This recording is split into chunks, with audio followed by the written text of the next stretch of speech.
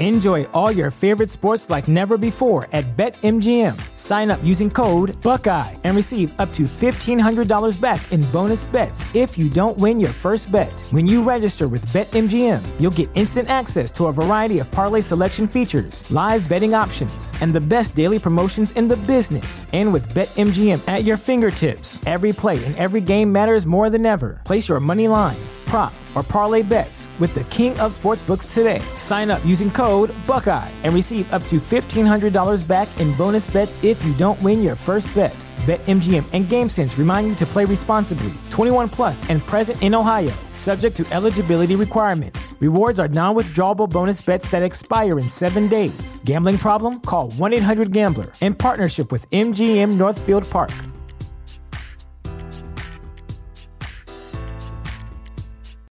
When you need mealtime inspiration, it's worth shopping Kroger, where you'll find over 30,000 mouth-watering choices that excite your inner foodie. And no matter what tasty choice you make, you'll enjoy our everyday low prices, plus extra ways to save, like digital coupons worth over $600 each week. You can also save up to $1 off per gallon at the pump with fuel points. More savings and more inspiring flavors make shopping Kroger worth it every time. Kroger, fresh for everyone. Fuel restrictions apply. Don't bump it too much. Oh wait, am I introing? We didn't even talk about that. We're live. Sure. I'll intro. Hi. This is going to be a chaotic episode, but it's going to be so much fun. Welcome to Tag Talk. My name is Kylie. This is Haley. This is Brandon. He's my nephew. He really shouldn't be on camera, but we're just going to live with that today, I guess. And this is going to be a fun episode. I'm really excited because I don't know if you guys knew this or not, but like the Elite are back together. Or as Haley would say it, they're complete elite. I'm not going to give that any context. I'm just going to let it simmer. But that's my project of the week. You know, I had to become Ryan in our text thread. Yeah. Yeah, I liked it. I really did. Are you you want to play Animal Crossing? Okay, so we have to turn the sound down then, okay? Because my people don't want to hear you playing Animal Crossing. Anyway, we're going to talk about being the Elite today. We're going to talk about the Elite today. We're going to talk about our favorite Double or Nothing memories. We're just going to have a good time. It's going to be, like I said, a chaotic episode. I know you. If you want to turn the sound on, you got to go over there. That's the rules. I don't make them. God does. Anyway, it's going to be a chaotic episode. If you can hear things in the background, it's because there's a 4-year-old here. Nothing I can do about it. He is playing Animal Crossing. But we have a couple super chats that we should start with. So Matt says, "Hi, Haley and Kylie. It's my girls. After today's BT ending, could you see Kenny turning on Hanger and the Bucks at Double or Nothing?" I don't think so. I think that they kind of cleared up a lot of questions that maybe a lot of people had about, does Kenny know about it? Like, if he doesn't know, like, how is he going to react? But I feel like we've kind of cleared the air on some of that stuff. I do think that maybe we'll see Takeshita turn though, especially because his absence has been quite loud lately. But I don't think Kenny would. I don't know. It'll be really interesting because on Being the Elite, if you missed it, the Dark Order told Kenny Omega about Matt Jackson's nod, but he like already knew, which I thought it was really funny because Matt Jackson was like, it's not like I've been having panic attacks and like sweating bullets about it. So I don't think Kenny turns. I think Takeshita turns. Mm-hmm. But like, it's interesting to think about it because Kenny knew and there's like no betrayal. Back up, bud. Then I don't know where Ibushi comes in. Yeah. That's fair. And especially because they're doing Anarchy in the Arena, like we're not doing Blood and Guts like a lot of people had thought. So, yeah, I don't know where Ibushi comes into play, but they have a plan, and I'm ready for it, you know? Yeah, I'm really excited about it. And Haley and I talked about this a little bit on last week, or maybe it was the week before, but like this Double or Nothing feels a little weird. Like I'm not that into a lot of the matches that are happening, but like this Elite story to me feels incomplete, but like in a good way. Like you would expect that the Hangman reunion would happen at Double or Nothing or later. And it didn't. It happened now on Dynamite of all, not even like a special or a special Dynamite or something. It just happened on Dynamite. So I'm really excited to see what Double or Nothing has in store because of, I don't think it was abrupt, the Elite reunion. I think it was a long time coming, but I definitely think there's unpredictability for where the story goes from here. Unpredictability? Apredictability? What is it? Someone tell me. But yeah, I agree. I do feel like this Double or Nothing is a little, I don't want to say like lackluster, but you know, it could use something like an Ibushi or something like that, or a surprise like Takeshita turning to kind of, you know, give it a little oomph. Yeah. Yeah, there's a lot of matches on this card that I'm like, like I don't care that it's there. Like I'm not mad at it, but like, well, except for Jeff Jarrett. But it's just like some of them to me at least could be Dynamite matches or like TV special matches, and not. But I trust that it'll be okay. And then we have another super chat from Ryan who says, "Why did the console gamer get a headache at the art museum? Too many frames." I love it. Incredible. So if you guys want your question or your comment read on air, you can submit a super chat and we'll read every single super chat.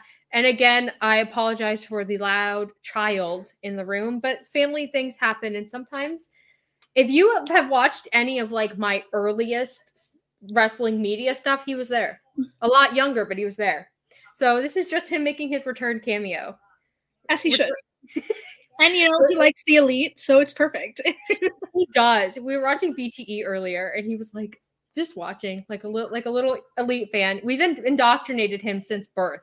There's a picture of me holding him at like 4 months old, and Wrestle Kingdom is on. Like an old Wrestle Kingdom. It was great. I love it. He does super kick parties and beats up his dad. It's the best. Like, how can you judge a child for that? You know? We stand.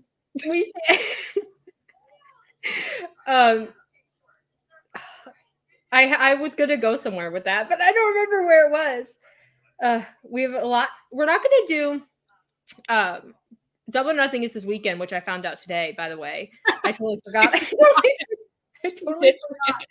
I really did. Haley and I were texting and I was like, oh my God, Double or Nothing is this weekend. It is. We're not going to do like a Double or Nothing preview because like we said, some of the matches are just like blah. At least to us, some of the matches are blah. But we're going to talk about the Elite. We're going to talk about some of our favorite Double or Nothing memories. We're just going to have like a good little chill session with you guys, if you're cool with that. Even if you're not cool with that, this is what's going to happen. So we're cool with it, so that's all that matters. I love that Haley. So on Twitter today, Haley was like, "I wonder who we're gonna piss off today." We made so many people mad last week, you guys, with the title and like the thumbnail of Tag Talk. People were so mad, but it was like a joke, and like I thought we were in on that, you know. But you know, the Tag Talk viewers know, and that's all that matters. The neckbeards. It was a joke, but it's fine. I kind of enjoyed it. So, Haley, we kind of just like talked about, we have another super chat from our dad, Chris, who says, can't stay, but just want to stop by and say hi. Did you both get your hair done? It looks nice. I mean, I washed my hair. I washed it yesterday. Yeah, I'm clean, you know? I took a bath. I'm bathed. Is that what you mean? Thank you for the super chat. And also, if you have any Bleacher Report IT issues this weekend during Double or Nothing, make sure to submit them to Chris at BR Doctor on Twitter. He is the head of IT.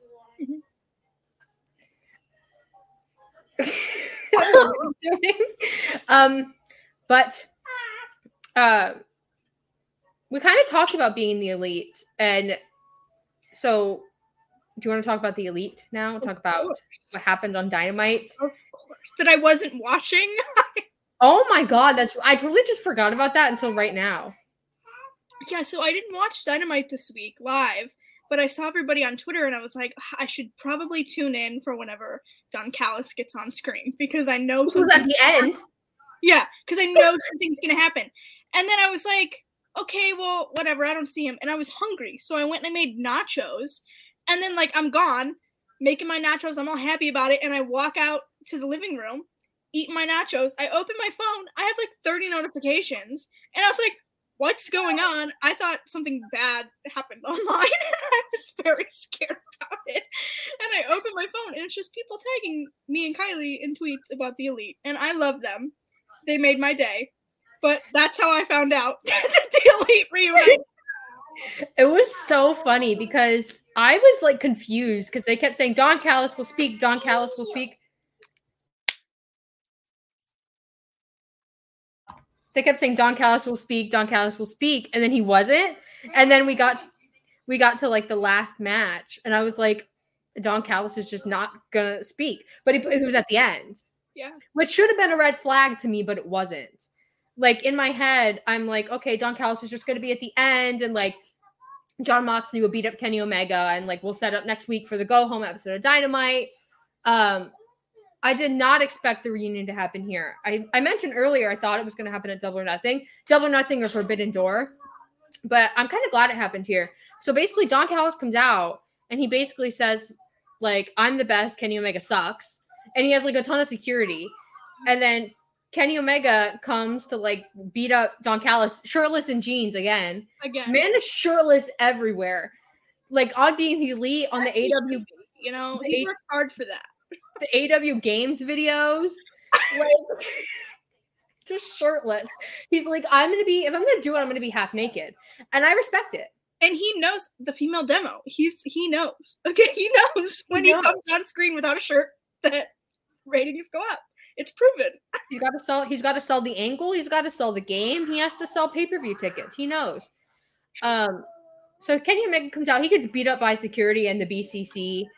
And then the Young Bucks come out and they have like a collection of weapons, including a trash can lid that Kenny Omega uses like a Captain America shield. Incredible. And Kenny's barbed wire broom, which is like a throwback from the Jon Moxley feud. So then Hangman comes out, because they're outnumbered, of course, and commentary stresses they're outnumbered. And we get the reunion. And Hangman has the barbed wire broom, which Haley missed all of this because nachos are priority. But immediately my phone was blowing up. You guys are like the best. Anytime something happens with the elite, even if it's like the smallest thing, everyone's like, check on Haley and Kylie. Yeah. Are Haley and Kylie alive? How are you doing?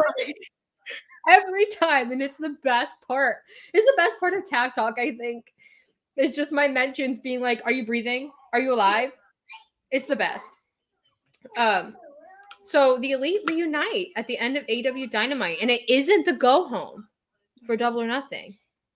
So this week is going to be really interesting, especially with being the elite. Apparently Kenny Omega knew that Matt Jackson had done the nod and let Hangman win, and kind of made a whole joke of all of it, which was really interesting to me. I didn't expect it, but I'm interested to see where they go with it.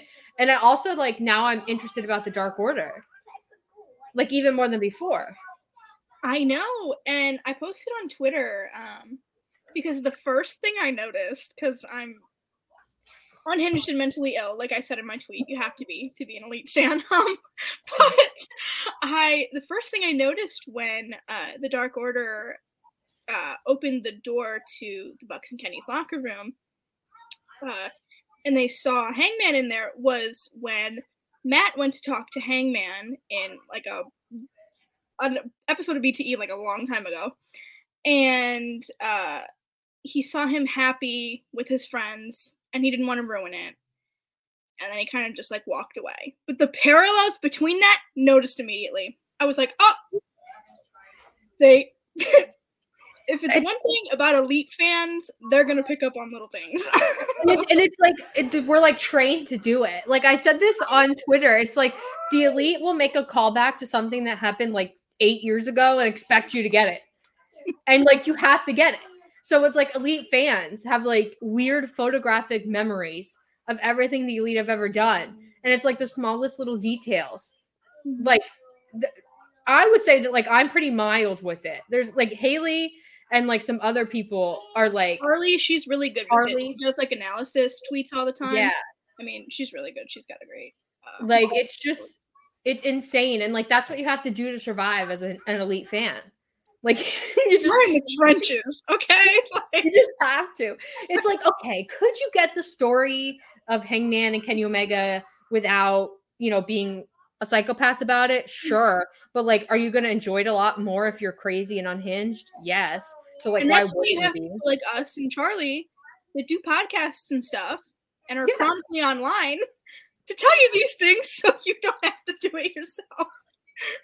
Listen, and then that's my job. And you know what? I like it. I'm a Kenny Omega girly through and through. I love that man. But like that was the end of Dynamite, and Hangman has an eye patch, by the way, and he looks really good. He looks healthy and happy and fashionable and stylish. But I'm really Matt Jackson being like not mad at Kenny Omega for not telling him that he knew about the nod, but Matt Jackson being like a little bit irritated that this entire time he's been stressed. I wonder if like that's going to be fuel for like a later Dark Order feud or something. I would be totally into it. And also Kenny Omega calling Matt Jackson Man Jackson was really funny. I loved that. It's just overall like the storytelling is just so great, and I'm so excited. And this is like the thing that I'm most excited about headed into Double or Nothing. And also Tony Khan was on Being the Elite, and Tony Khan hasn't been on Being the Elite. It's been so long. Yeah, when Brandon, before he had gone out, because there was a clip on Twitter after the show where he came out and gave them drinks and stuff, and they cheers in the ring. But he included a clip of him backstage, and Tony Khan just showed up and was talking about beer, and he was like, "I know who this is for." It was something. It was really something. Last time, like I'm probably like totally wrong, but the last time I remember Tony Khan being on Being the Elite, it's like this very specific scene. The Elite are like in the lobby of a hotel, and they're making fun of Kenny Omega for wearing New Japan gym shorts, and like the camera just cuts to Tony, and Tony's like shaking his head. Tony Khan needs to be. I don't think he needs to be on screen. But I mean, now he is on screen because all the Collision people are like going into his office and demanding a spot on Collision. Oh my gosh. This Collision show is so much drama. Like, I don't even want to talk about it. It's just like drama city. But yeah, the Elite are like my favorite thing headed into this Double or Nothing. But like past Double or Nothings, we got some bangers. And when I presented this idea to Kylie, and I was kind of going through my list and stuff last night, I was like, wow, like most of my matches are Young Bucks matches. And like, I shouldn't be surprised, but I guess I kind of was. But you know what? I can't help that they've had great matches at the pay-per-view. They're great wrestlers. Like, but like you should totally feel bad about it, Haley. You're totally just a mark. Yep, absolutely. You know, they pay me to we're shills. Shills for Tony Khan. If I was a shill for Tony Khan, I would expect AW Fight Forever for free. I'm putting the energy out there. If AW wants, I will play AW Fight Forever and tell everybody to buy it. Listen, we'll do a whole special on Tag Talk. Kylie versus me. We'll do like a tag team thing. There you go. Two girls who like don't play video games. I think it'd be great. He's playing a Peppa Pig game. It's good. He's whatever. But yeah, so the game was like announced. The release date is June 29th, which is like around Forbidden Door. Which Forbidden Door, we're gonna have to do like a Tag Talk special about Forbidden Door or something, because now Aussie Open is like out. I'm so sad about it. I feel so bad for Mark.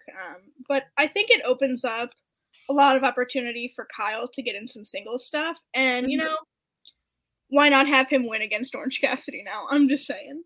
Well, and like it kind of throws out my whole plan for salvaging the AW World Tag Team Championship match. I had a plan that I thought was like really good. After that, like this match, which was FTR versus Jeff Jarrett and Jay Lethal, which is garbage. My plan was that Aussie Open would be there and it would like an angle would salvage the time. But now I just think that it's just gonna be FTR versus Jeff Jarrett and Jay Lethal. And maybe they could put the Acclaimed in that spot and like I don't know. We talked about this a couple episodes maybe that's why we got the Elite so early though. Like Tony was like, okay, we gotta pull the trigger on something and we're gonna bring Hangman back early. We're gonna sell some tickets and then we're gonna have a big surprise. I hope that's what happens. I don't Fingers know, crossed. but I'm manifesting, you know? I'm manifesting. I almost just said something absolutely horrible about the AW tag title picture. We got enough flat, Kylie. We don't need to revisit that.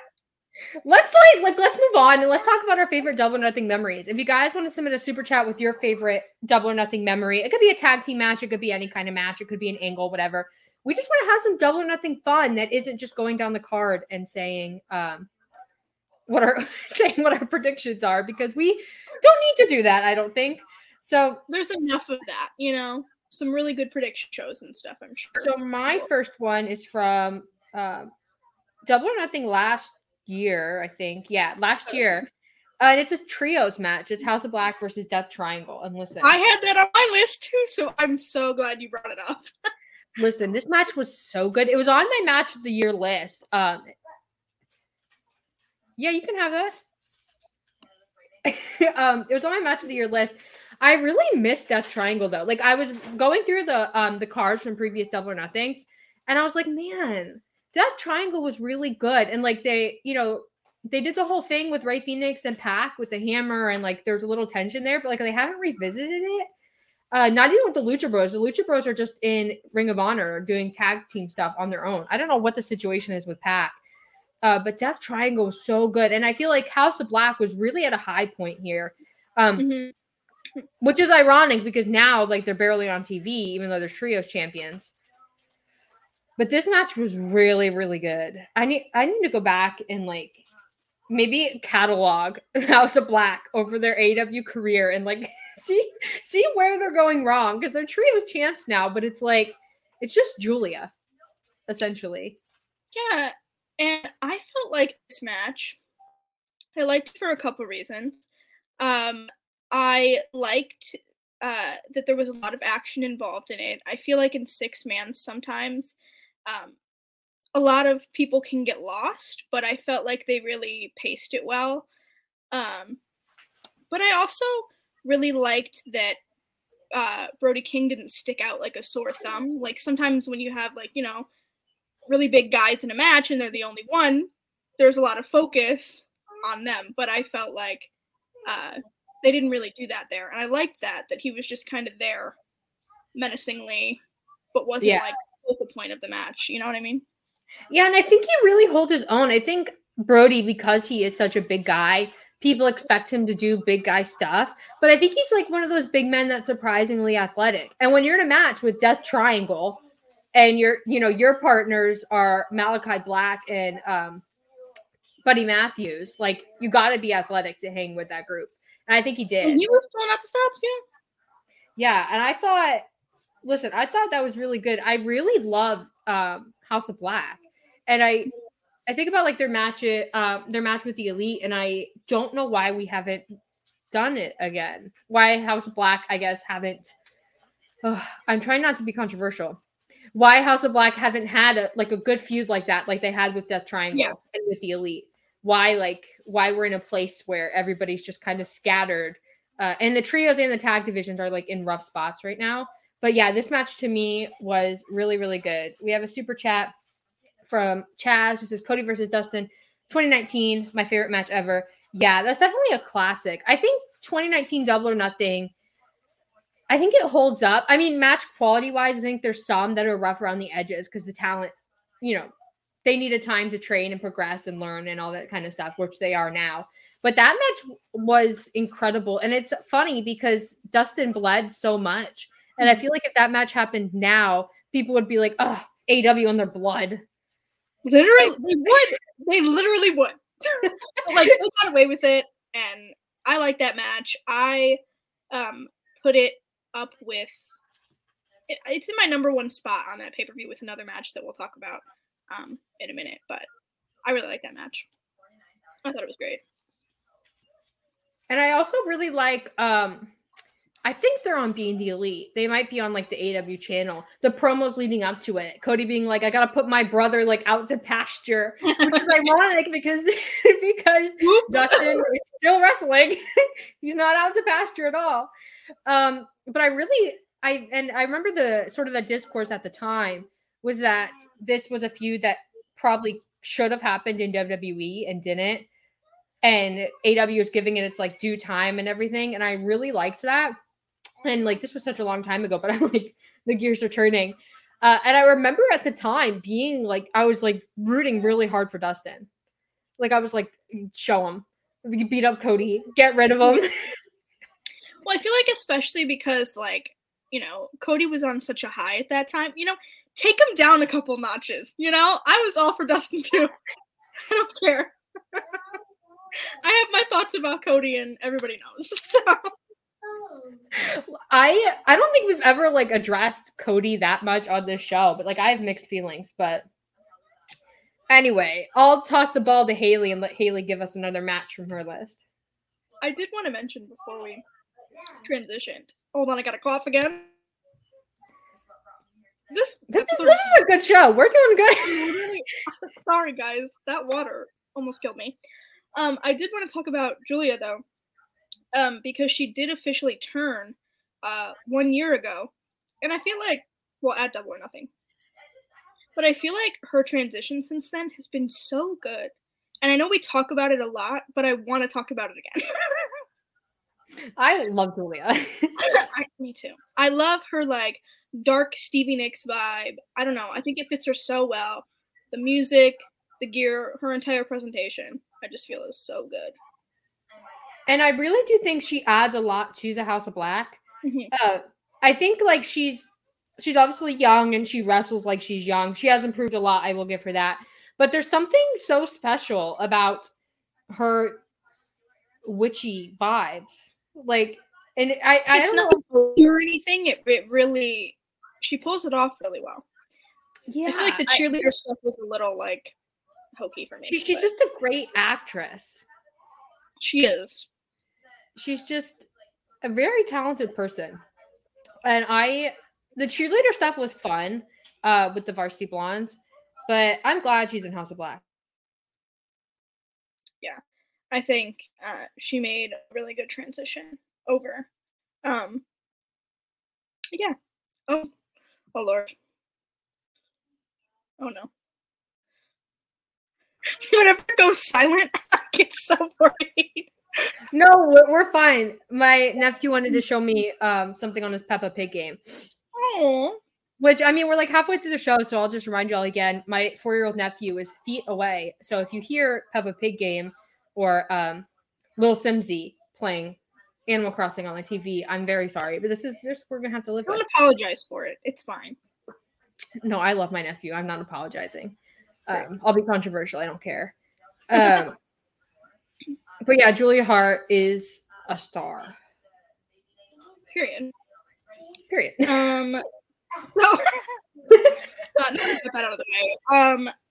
I mentioned it a little bit ago, but I wanted to talk about the Young Bucks versus the Lucha Bros for the AAA titles at Double or Nothing 2019. I love that match. One of my favorite tag matches. I think it's so good.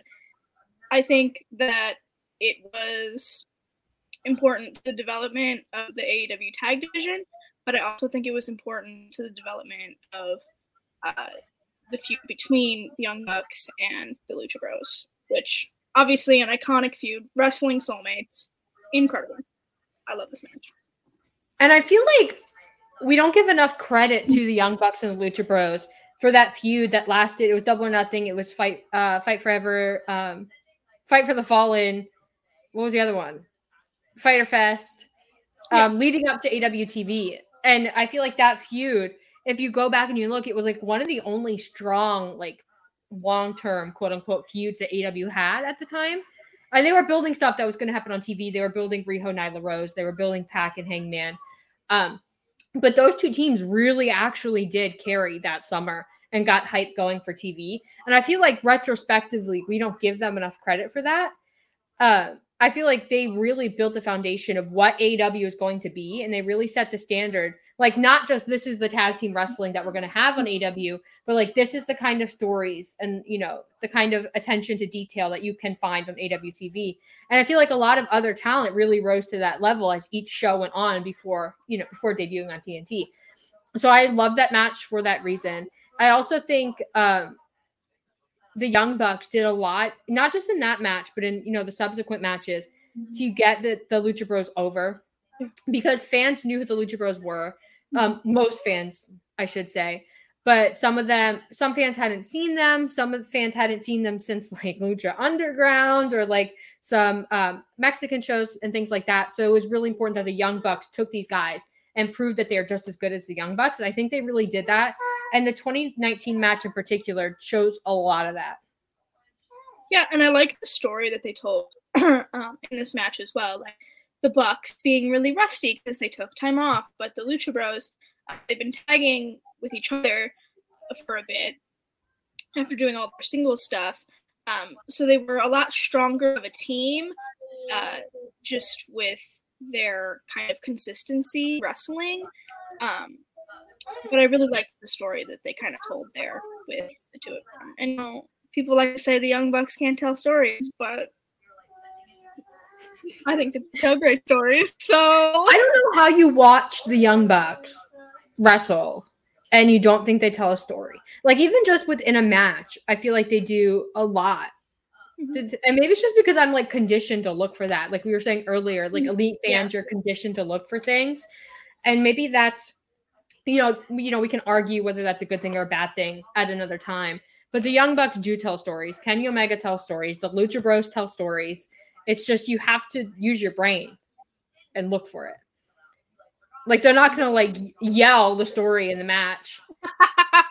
Like, oh no, my back hurts. Like, I'm sorry. So, but yeah, I really liked kind of the storytelling that they did in this match too. And I feel like commentary did a really good job of kind of talking about, you know, the Lucha Bros and the Young Bucks and their kind of story and everything. And I know they had like a really good like video package and stuff that went along with it that also did a lot. But I don't know. I just feel like all around it was a really good match. My next match is maybe a little bit controversial. Oh. Well, no, I think you'll like it, but I know that a lot of people didn't. So mine is the Stadium Stampede from 2020. It was the Elite versus the Inner Circle, not the JAS. And yes, I really liked the Inner Circle, which the Inner Circle was still around by the next Double or Nothing, by the way. Just saying, totally unnecessary. I know I chose this match not because I thought it was like stellar. I chose this match because I think it's very critical, and there's a lot of interesting things that happen for the Elite story. Mm-hmm. You know, the Inner Circle's just there. Like, they're not totally part of this.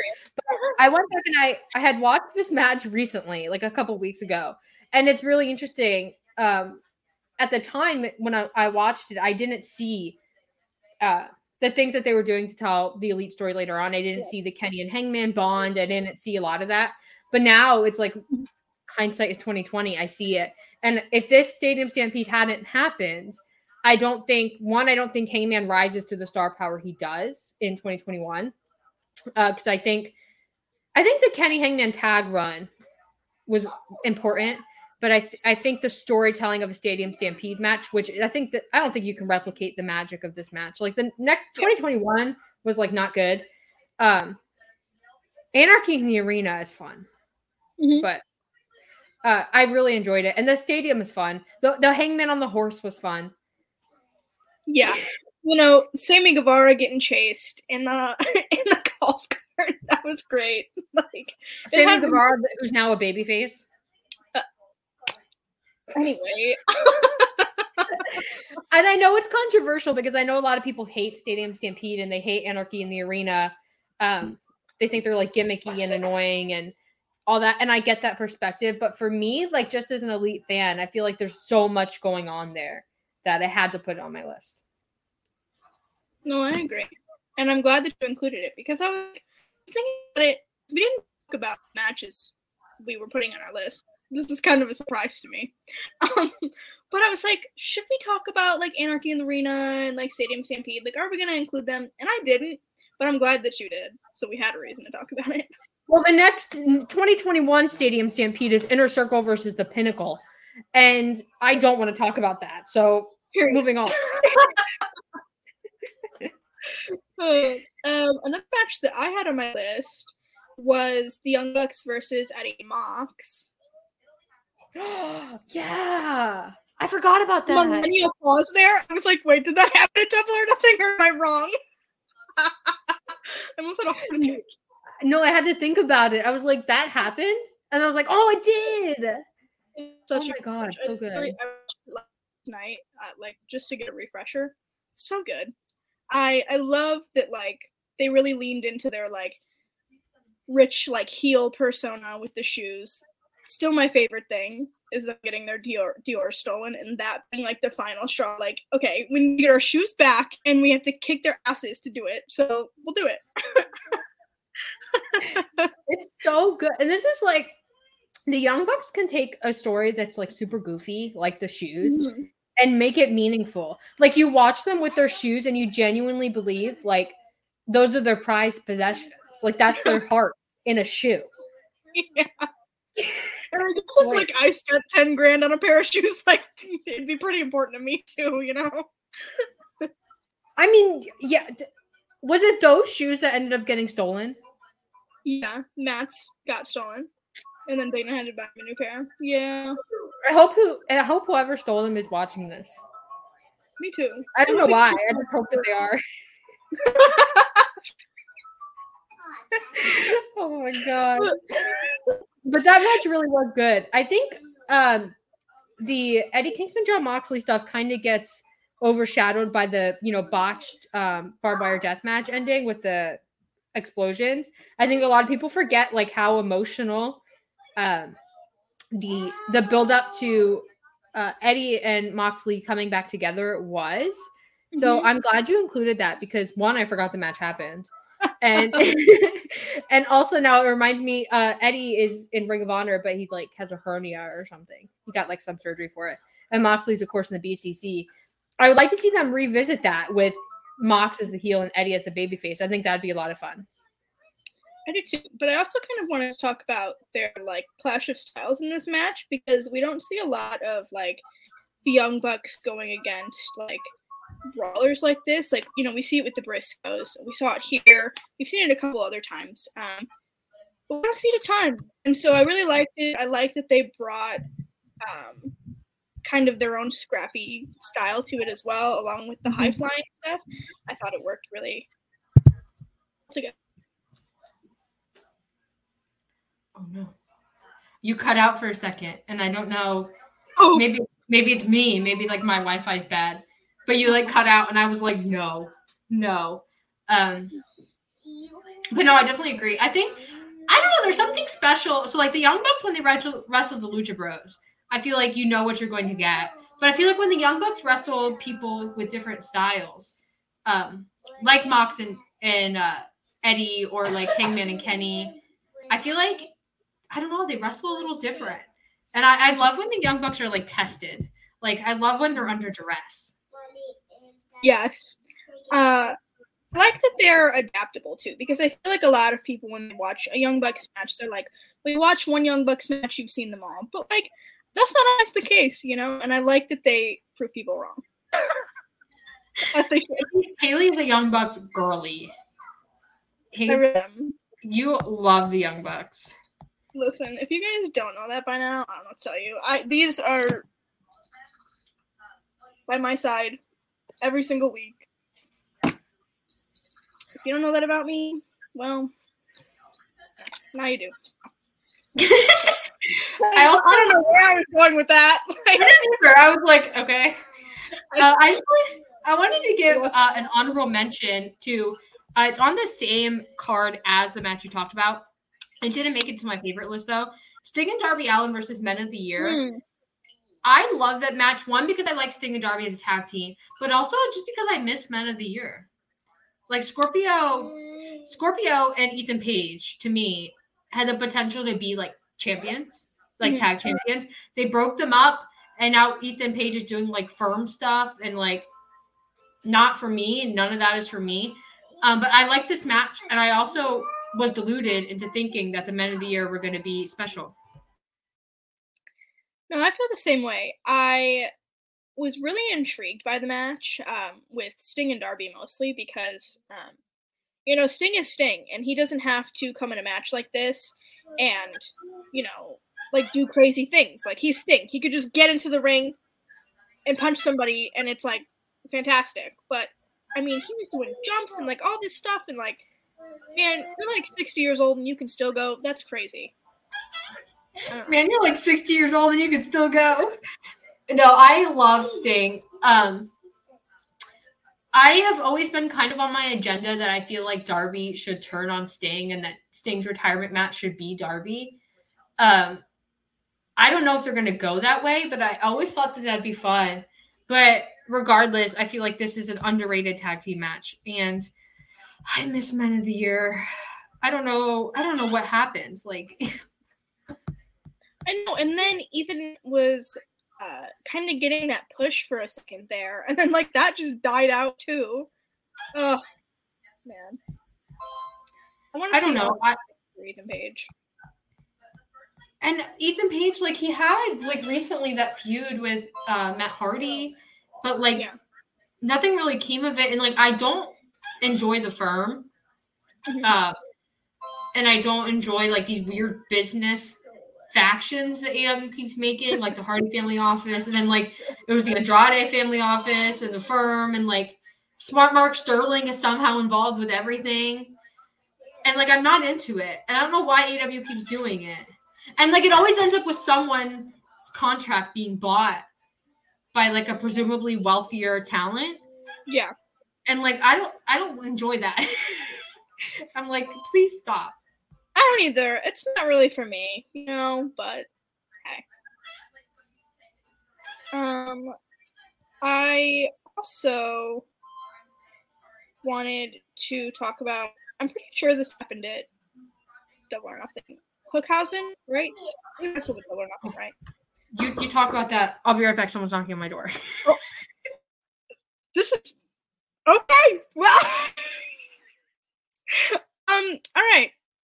I love that Danhausen is a little icon, but I was just going to say that I'm pretty sure Hookhausen wrestled at Double or Nothing, right, guys? Correct me if I'm wrong. Oh, she's back. I got 3 words in.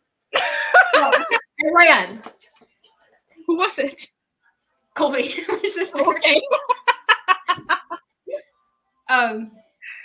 But I was just talking about Hookhausen, and I need you guys to know that I didn't set it as Danhausen. Someone at Fightful sets it as Danhausen. It was perfect because you went off, and I was like, "Oh, this is perfect for what I'm talking about right now." I literally ran to the door and I unlocked it. And I was like, "Oh, thank God!" It's not like if it was like pest control or like my landlord or something.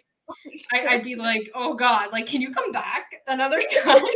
Because like, I got 30 minutes. I got like, I'm live. Like, I can't do like in my head, like the first thing I thought was, oh, DoorDash. I didn't order DoorDash. I was like, what? Oh, but you're talking about Hookhausen? Yeah. Is that the Smart Mark Sterling match? Yeah, Tony Nese. Another faction I hate. Smart Mark Sterling with Tony Nese. Oh my God. It wasn't a favorite match of mine, but I just wanted to mention it because of Hookhausen, and I will take any chance I can get to talk about them. So I miss Hookhausen. I do too. Do you remember like the build up to Hookhausen becoming a thing was so like we were obsessed with it, Haley. We were.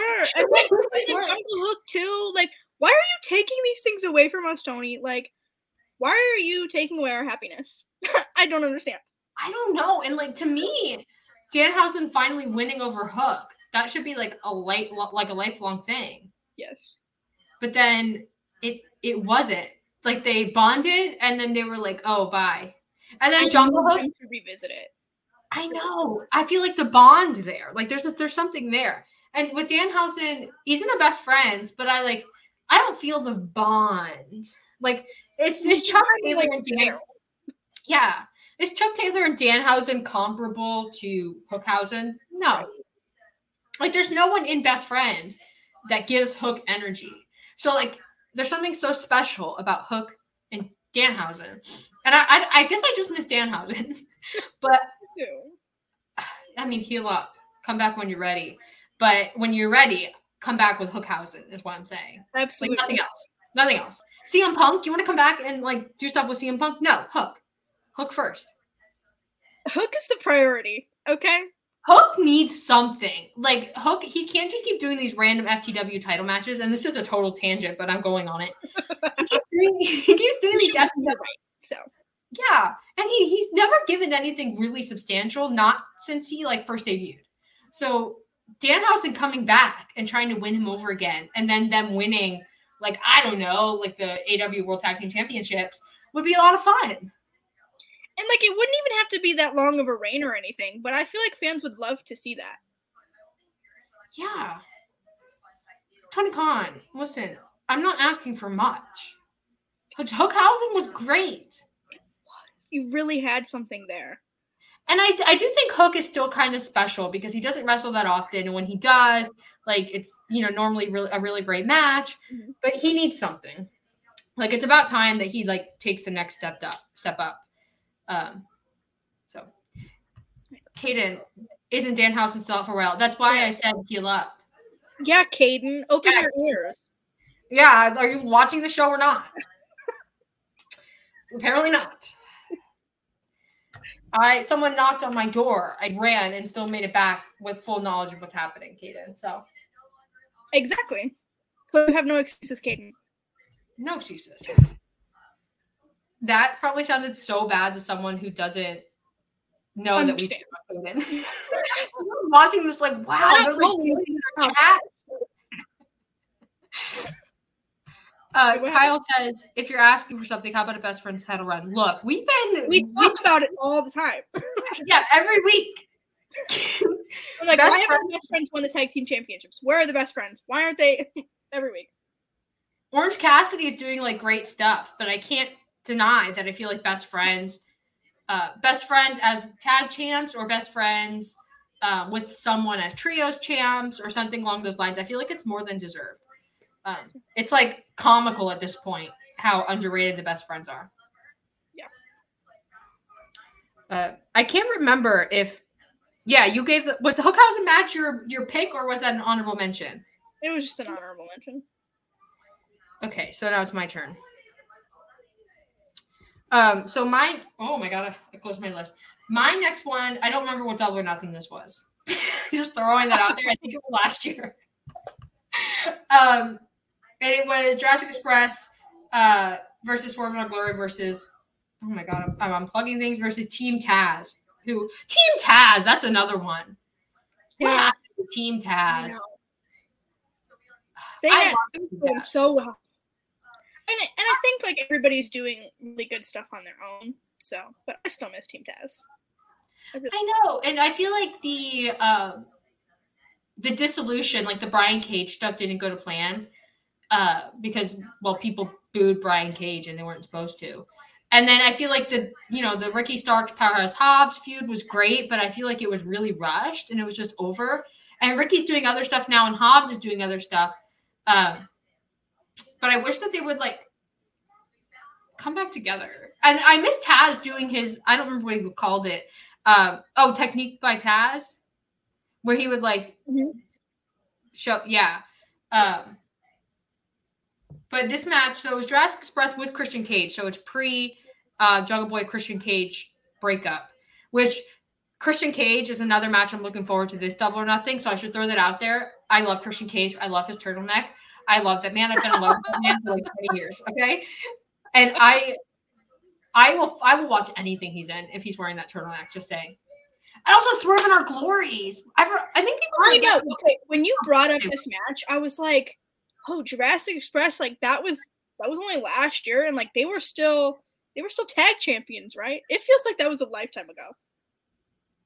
Yeah. Because I feel like the tag division like moves fast in AW, but if you look at like, okay, Luchasaurus and Christian Cage are still together, but like Jungle Boy has done so much since this match. And just an intermission, a super chat from Gibro says, do you miss 2.0 as much as I do? Fun time. Yeah. We talked about that a little bit last week.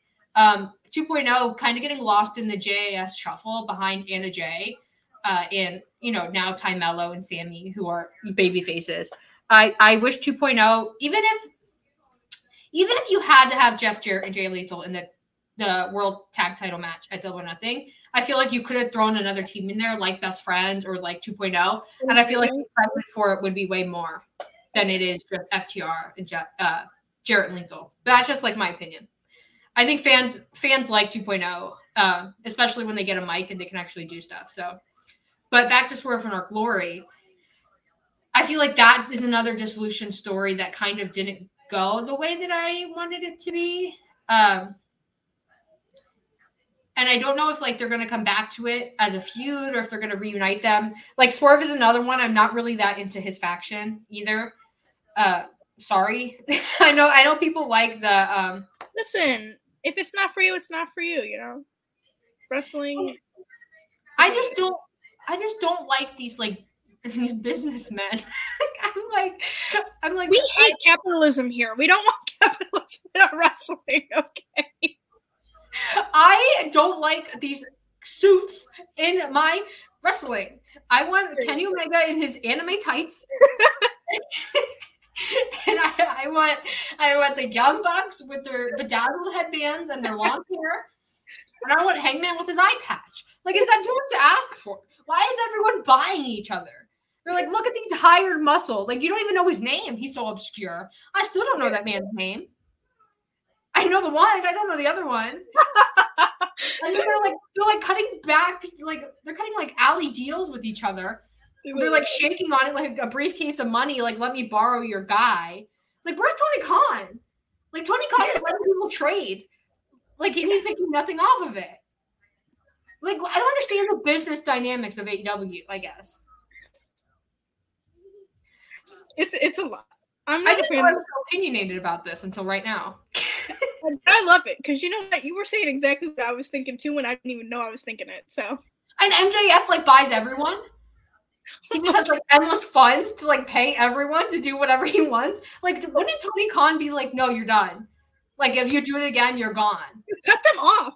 Like MJF is world champion because he has money. Like, there's problems there. Kate says, "Kindly, where are your Post-its? I need to buy some Post-its. I've been out of. Do you ever like? And Kate probably relates because she has ADHD too. Do you guys ever like buy Post-its or like something and it changes your life and you're so much more organized, and then you run out and you forget to rebuy and then you just never do it?" Yes. You know those like those ones that are like kind of transparent that you can like put in books and stuff? Yeah. Those changed my life. I color code every single one of my books. And then I ran out and I didn't buy any. And I need to. Because like you just forget. That's where I'm at with Post-its. I run out and then like out of sight, out of mind. Like I don't have like, maybe I need like, you know, when you're a kid and everybody was like, "Oh, tie a ribbon on your finger and you'll remember." I post it to your finger. Yeah, and I'll remember. Perfect. I love this. Craps on Tap says the contract buyouts and business factions are way too common in AW. They all suck too. They've all got lawyers and weird match stipulations and mismatched members, terrible television. Yeah, why is Smart Mark Sterling everybody's lawyer? No, literally, he's the people's lawyer. I swear. And it's it's so weird. Like, if you're backstage and you're like, man, I really want to win this match. I need to get Smart Mark Sterling to negotiate a contract with like Wardlow or like Ethan Page, and then I'll win. Like, I'm just not vibing with it, guys. It's not for me either. There's firm stuff now, which I'm not sure I completely understand. Stokely like staging a revolution or something. I was not entirely following. I was like, Stokely, do you ever just like hear somebody talk about wrestling and then like you're listening to them talk about it and you're like, wow, that sounds insane? Because you saying that, like, wow, that really sounds crazy. And like, no wonder my friends who don't watch wrestling and I like try to talk to them about it or explain these things look at me like I have 5 heads. And like people in the chat are saying he's the wrestling lawyer. Companies get lawyers, they use them. I understand. His name is Smart Mark Sterling, Esquire. I understand his character. I'm saying it's absurd that some people are able to leverage him to get wins and some people just don't even try. Like, it's a plot hole. It doesn't make sense to me. Like, if I could be MJF simply by paying Smart Mark Sterling to pay people to get me to win, I'd do it. As you should. I would. If I'm Saraya and I want to beat Jamie Hayter, I'm hiring Smart Mark Sterling. If that's all it takes. Yeah. As I should. You know what? I'm going to go train to be a wrestler. I'm going to make it AEW, and I'm going to hire Smart Mark Sterling so that I could beat Jamie Hayter. That sounds like a plan. You know what? You uncovered the plot hole. You found the weak link. And you're like, you know what? Now I'm going to capitalize. And you're smart for that. So, and then when Stokely Hathaway fails at his coup, I'm going to stage the next coup. Perfect. And I'm going to overtake Tony Khan. Absolutely. And I'm going to give him probation and let him run AEW, because running Dynamite and Collision with that drama is not for me. I'm going to run Ring of Honor. And do it. You should. I truly believe that. I don't remember where we got there. We were talking about the Jurassic Express. Oh, we were talking about Christian. Yeah. Christian Cage and Jurassic Express. I'm glad they moved on from Christian Jungle Boy, because that, I feel like the coffin match was great, and then I'm glad they ended it. I don't really like what Jungle Boy's doing now, because I'm not into the 4 pillars thing. Like, I'm not entirely sold on it. Yeah. I think the match will be great. I think they'll sell me on it, and I'll come away happy. But Christian, I love that man. I think he is so good as a heel. And Luchasaurus is so good just standing there. Like, just not even doing anything. He doesn't have to do anything. Just him. It reminds me, and I tweeted this like a few weeks ago, that my guilty pleasure is like old Kane and Undertaker, like from the 90s and like early 2000s. It reminds me of Kane when he first debuted and he had the full face mask with the hair, and like one arm was missing on his little outfit, his little thing. On here too. Yeah, but he was like jacked at that time, like the most jacked he's ever been. That gives me Luchasaurus, evil Luchasaurus energy. I'm so into it. And I don't know what all this lawsuit is about Luchasaurus's mask. I don't know what's going on there. But I think Luchasaurus being evil is best for Luchasaurus. And I think it's best for AEW. So I'm super into it. I love the new direction. Like you said, I don't know. I'm not really sold on Jungle Boy. But I think that the match at Double or Nothing will probably change my opinion. So. Listen, not to change the subject too much, but who do you think is going to win the 4 pillars match?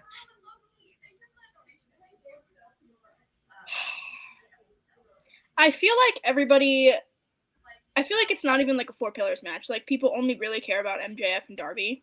So really it's like a 1v1 and Jungle Boy and Sammy are just there. So I don't know. Does MJF retain? I don't know. It feels like every week since the 4 pillars thing became a thing, they've tried a new angle to get people to enjoy it more. And after this week, it's very much like Jungle Boy, Sammy, and Darby are on the same page against MJF, and MJF is scared. And that's the angle we're probably going to end up going with at Double or Nothing. But for me, like, I don't buy that Sammy is suddenly a good guy and willing to work with Jungle Boy and Darby. So I'm almost hoping we get into the match and he's actually secretly been paid by MJF, or decides he wants to side with MJF. because I think that adds more to it instead of 3-on-1 when it's 3 baby faces and a heel. Yeah. Like, that's backwards. So I think they probably are going to do something interesting like that. I'm most into Darby. I think their biggest misstep was letting them all have a mic. And I'm not saying that Jungle Boy and Sammy are bad on the mic, but I think compared to Darby and MJF, there's a skill gap. And I think it did them a disservice. I think MJF wins, though. Yeah, I think he retains. Especially if Punk comes back. Oh, yeah. They definitely have to run that back. But I feel like Jungle Boy's had moments where I've been like, okay, there's potential there. Like, he's not that bad. But other times I'm like, I'm not sold on him yet. I think he has a little bit of work to do. But I think he'll get there. Sammy, though, I don't know. I don't know what to do with Sammy, but he needs a restart and a refresh. And I think he needs to get away from Jericho. I feel like he should have gotten away from Jericho a long time ago. And I don't know what you do with him. Like, do you keep him with Ty Mello? Do you put him in a tag team? Because I feel like his next feud is Daniel Garcia. Maybe not for Forbidden Door, maybe like for later. Yeah. But I don't see like a path to get there because Daniel Garcia is going to be cheered because he's becoming a pro wrestler. He's growing up. So I don't know where Sammy fits. Like, it's such a weird situation. I don't know what to do. I feel like it's just the 4 pillars thing has messed up a lot, in my opinion.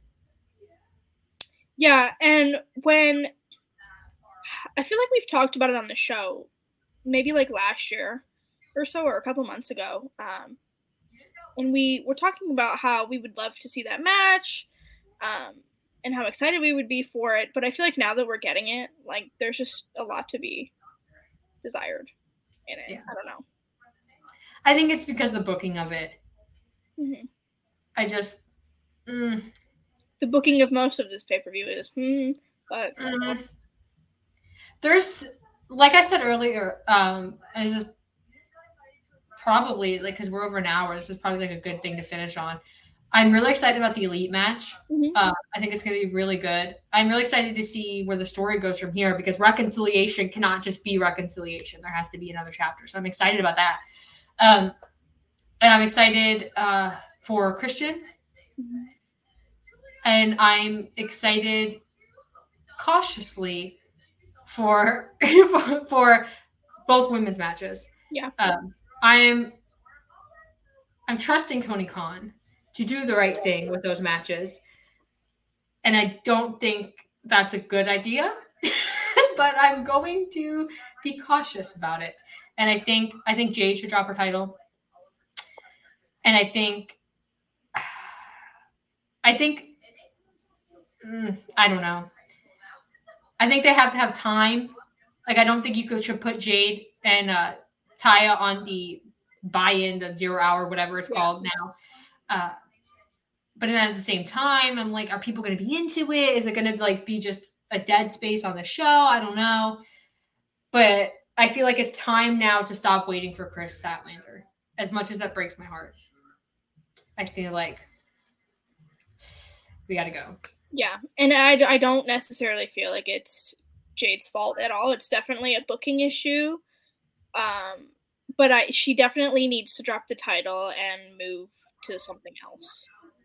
Whether that's to Japan, like she's talked about wanting to do, or something else somewhere in the women's division. She just needs something else. Yeah. And, maybe, there's been like no news about Chris Stat in a long time. Maybe she's returning soon and maybe we get like a cool. Well, she's on the road with them, isn't she? Again? Yeah, but I don't know where her knee is at. Because I think because it's her second major knee injury back to back, they're probably being cautious about it and taking their time and doing all the things that they're supposed to do. So I'm not sure. And I could be wrong, but I don't think anyone's really like reported that she's coming back soon. I don't really know. Watch us be wrong. Watch her come back. All of this is irrelevant. It's like the swerve. Like She just like shows up at Double Nothing, and I'm like, oh, I take it back. Like that was dumb. Like, I'm an idiot. But the rest of it, oh, hi, Kate. Hi, Kate. I literally have nothing to contribute. I just like you guys. I wanted to come up here. Kate, we love you. I just like needed a break from work, and I was like, I'm gonna go on Tag Talk and make it trios talk and ruin their lives. No, you're always welcome. You could never ruin our lives. Okay. Never. I mean, that sounds like a challenge, but please don't. It wasn't. I won't. There's so many people on the list ahead of you guys. That's ominous. Like I have a running list. It's like a point system. Like, there's a lot. It's rankings. It's the rankings are coming back, and it's in me not liking people. That's what's up. You know what? Kate's weekly hatred rankings. I'd be into it. I would. Yeah, I feel like it would pull numbers. Just Dr. Phil, but it's just Kate talking to people. That's it. Kate with There's a lot of dorks on the internet, man. There's a lot of people to get through. Oh, I know. It's just getting worse. Like Twitter it's spiraling. The amount of spam I get every day is just absurd. It's just, oh my god, it's just crypto and OnlyFans people in my DMs. Lately, I've been getting a lot of people. I don't get any of these DMs. Like everybody leaves me alone. I don't know. I've been getting a lot of people who are like, "Oh, thank you so much for your stock advice. Have you thought about investing in this?" And I'm like, "What stock advice?" I love that for you. I don't. I think you should just start giving errant stock advice, though. I love that idea. I know nothing about the stock market, Kate. I'll get sued. Exactly. They're the ones that reached out to you. Oh, you know what? That's such a good point. And I'll make Elon Musk pay my bills, my lawyer's bills. There you go. I think it's good. Just be like, as someone who knows nothing about this world, here are my thoughts. Just give them. Invest in Tesla. Exactly. And there you go. Get a kickback from Elon. What were you guys talking about before we got on here? I was looking for my headphones. Oh, we were talking about the 4 Pillars match and the angle and like our issues with the booking. Which who do you think is coming out of the 4 Pillars match as the winner? I think MJF retains. I wouldn't be stunned if Darby won. That's kind of where I'm at too. Like Jungle Boy, to me, Jungle Boy and Sammy are just there. Like I don't think they're adding much, unfortunately. I feel like Sammy is really lost, which is a bummer. But I think Jungle Boy kind of saying that he just needs gold. He didn't say like that he needs this gold by the end of the year or whatever. It's kind of like, it doesn't make him look weak, but it makes me feel like, okay, there's no urgency for him to win in this story. Mm-hmm. But I like the attempt at what they're doing more than I've liked the execution, I would say. Does that make sense? That's fair. Yeah. I feel like that's It's like they've never done a match set up like this before, which I think is really cool. But like, man, Sammy just feels so lost to me, and it's a bummer. Like they don't know if they want him to be heel or face, or what type of heel or what type of face, and it feels like he's been really just like really lost because it feels like they don't know what they want him to do. Yeah. Do you guys get that feeling too? 100%. I said earlier, I feel like every week there's a new take on the 4 Pillars angle, and it's like Sammy just kind of bouncing around. And I don't know where he goes after this. Because if he had been a heel, I think his natural next feud is Daniel Garcia, and you could do something really fun with that. But Daniel Garcia is going to be a babyface. Like people are going to cheer because he's not a sports entertainer anymore. But you can't really just shove Sammy back in the JAS. Like it doesn't work anymore. Yeah, so I don't kind of use like him being Jericho's lackey as a crutch too much. And like if you're saying like these are the 4 pillars of your company, like they should be outgrowing those advisors and like moving on, right? So for the story to make sense, it's almost like he can't go back there. You could do a Jericho Sammy feud if you want him to stay face. That's true. You could do that. I just don't know where he goes from here. And I feel really bad for Sammy because I think if the Inner Circle had disbanded back when we all thought it should have at Double or Nothing, whatever it was, and the Stadium Stampede match with the Pinnacle, I feel like Sammy would be in a much better spot if they had disbanded then and he wasn't in the JAS. I think he really would have held his own as a singles guy in the same way Darby and MJF had. But he really does feel like a talent who has a lot of potential and just is never going to show it because he's always mixed up with Jericho or he's always doing goofy heel stuff. And then all the stuff with poor Ty Mello and people's insane opinions about that. So he really does need a reset. And it's like the worst time for him to have a reset though, because the next few months for AEW are so crazy with Forbidden Door and All In and All Out and then Grand Slam. So it's like, if it's going to happen, it has to happen kind of fast. And I don't know where they go with him. Like, I don't have any ideas. Yeah, the concerning thing is it feels like they don't have an idea. Like, to me, and I kind of said this on Wednesday, like, it feels to me like everything got kind of gummed up with his story with him and Scorpio Sky. And then instead of like trying to unlock what happened, they were just like, you're in this new Jericho faction, which is basically the old faction. Like they never like addressed what the root is. And it just feels like all of his promos don't really come from anywhere like super authentic. And I don't mean that as like a dunk on him, but it's like, there's nothing that's kind of standout. Like I feel that way with Austin Theory and WWE where I'm like, I can't say he's a bad promo. I just haven't heard anything that I'm like, oh, like that's where you're at or whatever. Like even when he was like dunking on Darby when he was on the heel side of this feud, he stole Ricky Stark's "I Love Turtles" kid line, and I'm like, you can't steal like somebody else's line like that, especially one that's like that fire that Ricky came out with. So it's just a bummer. I don't pretend I know people's personal lives better than they do. I think that's absurd. You want to marry like the hottest woman in the world who seems lovely, good for you. Like, go for it.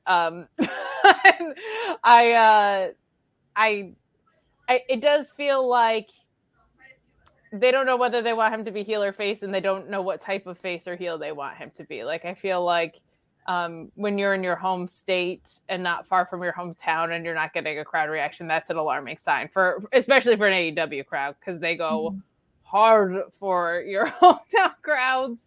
So it's a bummer because I think he's extremely skilled in the ring. And I feel like of all the four pillars, he's the one that they just never, who's not standing. He's not the pillar that's standing. He's like a poor Greek pillar that has been torn away at.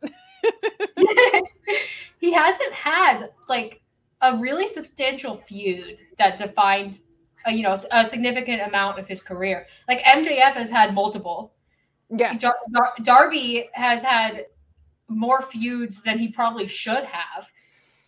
And he's been TNT champion. And he has Sting. Jungle Boy, I mean, he was a world tag champion. He had a feud with Christian that was really great. He's had a lot of opportunities. But I think because Sammy has always been a Jericho guy, I think a lot of his stuff has just been sort of superficial or centered on Jericho and doing stuff for Jericho. So he's in this spot where they're doing the four pillars match. And like, I'm supposed to think that all these guys are equal, but I think there's a clear hierarchy there. And Sammy is at the bottom. Like, he has the least, I guess, proof of concept as the other guys. And it sucks because he shouldn't, because when AEW first started and he had that match with Kip Sabian, I was like, okay, these are going to be the guys. Yeah. And Kip Sabian has had, his own personal issues, his own injuries and things. But Sammy hasn't done anything with that. And that's absurd to me. I think the other thing that kind of hurts with this storyline for me is I think MJF and Darby Allin at Full Gear the year before last is one of the most underrated matches in AEW history. I think that was maybe the strongest match of the pay-per-view. It got overshadowed a little bit because you had Punk and Eddie, and you of course had Kenny and Hangman, right? Like, all of that was very, I don't want to say overshadowing, because sometimes when I watch an AEW pay-per-view, I'm like, this is 7 hours of just like Yeah. nonstop, right? But that match as the opener was so good. It's maybe my favorite match of Darby's was against MJF. And then Jungle Boy and MJF, I think one of the segments that they had on the mic in this was fantastic. And the way that MJF was putting him over. And like, there was a lot of talk about them being like the buy-in match. And I still remember like that Poison Rana on the apron that was like, they had kind of one of those standout matches. So the fact that MJF and Sammy haven't like, I think with the I'm going to lay down for you stuff, that was supposed to be like their connection moment and their pivotal turn. And it just hasn't like felt that way. A couple of people in the chat are saying it, like Sammy's ladder with Cody Rhodes was like the biggest moment. And it's true. And that was on a Battle of the Belts on Christmas, right? Like that's kind of like tucked away. You're never going to convince me they care about Battle of the Belts. They truly never have. So, and it just felt like they had the perfect opportunity to double turn Sky and Sammy and never did. So like, where did that go? Doesn't really feel like they capitalized on the momentum, but. And I feel like, and Sammy brought this up in his promos that he's like a multi-time TNT champion, but I feel like in the fans' mind, a lot of that gets clouded behind the convoluted Cody Rhodes interim championship situation. I feel like a lot of fans have written that off, which is unfortunate because that ladder match was good. And I think Sammy as TNT champion, maybe he wasn't the best TNT champion, but I think they could have done a lot more with him. But then it all got messed up with booking. And I think in the fans' mind that his TNT title runs are not even close to like Darby's, for example. When Darby was TNT champion, he was like the guy. And fans like really believed like, okay, he is a star. And Sammy hasn't had that opportunity. Samoa Joe was champion for like 10 minutes. And I still feel like his run was awesome. Like it's tough too, because I feel like Sammy kind of, not by any fault of his own, I feel like he kind of plateaued while the grid filled in with like Daniel Garcia and Ricky Starks, and Wardlow got built super hard, even though they didn't really follow up his reign. But like the pieces kind of filled in for what these pillars were supposed to be like anchoring down. And it just, and then, obviously, and then you also have your Danielsons and your CM Punks coming in and things like that. So, but I mean, kind of in that younger up and coming crop, more of those pieces filled in. So he's just kind of, he's a little bit waffling. However, I do think that the match is going to be awesome. I like knowing what I love about this is like all four of these guys are so different, right? Like MJF from an in-ring perspective is so traditional, and from a heel perspective is so conniving, and Sammy's super athletic, and Jungle Boy is super athletic, like on a different level. And Darby is just like, I weigh 12 pounds, but I'm going to throw all 12 pounds of my body at you as a weapon, but can also, like, we saw him chain wrestle, right? So it feels like all of them have such a different alley. So I think that the actual match that takes place is going to be so great. And I think in the framework of whatever MJF kind of devises in this is going to be, I think it'll be special. Like, I think it's going to be something that we're talking about, and everybody who has had problems with the build it's going to be one of those ones where you're just like, oh, they outkicked the coverage on the match. I think like it's going to do better. Fingers crossed. I think so. I hope so. I mean, I'm excited for it. There's like a lot of the Double or Nothing card, and I said this earlier that I'm kind of iffy about the tag title match in particular. But I think there's a lot of matches where they can really do a lot of good for people in terms of their standing in the company. I think Jade and Taya is one of those matches where they can really do a lot for the women's division. Will they? I have no idea. Should they? Yes, but it is what it is. And I think the Four Pillars match is like the greatest example of it. I think maybe it's a little bit too early for me to be throwing Sammy in that match, especially because Jericho is wrestling Cole, and I don't know what they're going to do with that, but I hope the JAS breaks up. I want Anna Jay Freed. I want 2.0 Freed and Ty Mello, and then we can like move from there. And when Action Andretti beat Jericho, I thought that it was going to happen, and then we would see the culmination of it here. Maybe we still will. I don't know. But Jericho does not need these factions. He just doesn't. No. And I completely get why you would do it. But I also feel like now I'm just literally interested in what a Jericho singles run looks like, because we literally haven't seen it since the start of the company. Like, What does this guy who's kind of not doing as well, right? Like he's been a little bit more vulnerable of late. I hate that they dropped the Action Andretti thing because it feels like, and they can still go back to it, but like the fact that this guy was getting the one up on him, they never really had like a feud between them. Like it pivoted to Starks and they didn't really go anywhere with it. I think could be really fun. My dream, and I have no idea how close he is, but like if Kyle O'Reilly comes back in that unsanctioned match, that would be the best. I feel like I came in here and now Haley hasn't said a word. She's just like, Kate never shuts up. No, she just knows that both of us want to talk. So she just gives us the floor. Sometimes like we just get going and like 20 minutes pass. Just and talk. I'm on the clock right now at work and I was like, I'm just going to come in and interrupt the show. Haley, I used to have the same wall color as you when I was like in my teens. hate it so much. I've had this since I was like 11 and my mom was like, it's going to be your room color for the rest of your life, so choose wisely. And I was like, yeah, I want lime green walls, and I hate it. It took 3 coats of primer. Mine was like even more electric than yours. Yours is like actually the color of a lime. Mine was like neon. It took 3 coats of primer and 2 coats of paint. And my parents will never let me forget it because they were the ones that painted it back before they sold my house when I was at college. So